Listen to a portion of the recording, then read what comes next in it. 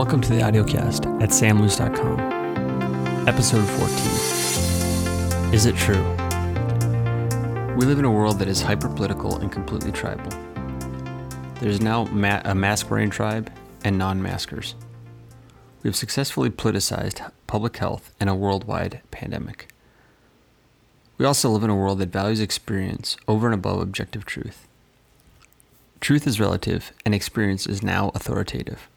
We have a generation that is ruled by their emotional response to any given situation, yet they have failed to stop and ask, is it true?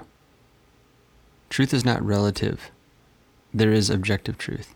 As Christians, we believe that the objective truth is the Word of God.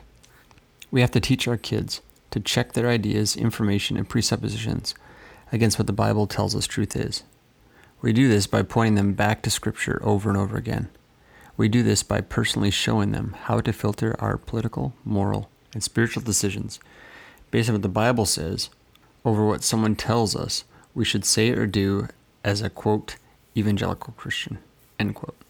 Clarifying for our kids what is true will help them to properly filter information that they are given or come across on their own.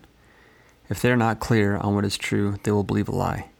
If they do not have external filter for truth, they will believe things about God or themselves that aren't true.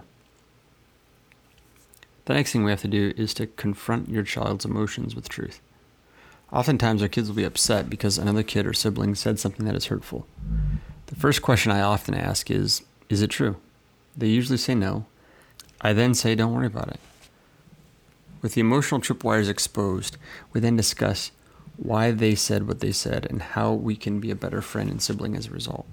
Our kids are growing up in a world where, quote, lived experience is how truth is established. The problem with our experiences is that they're divorced from objective external truth. They become tyrannical and subjective. Our experience is meant to reveal our sinful hearts and our need for a Savior, not to justify our sinful responses to those who have hurt us.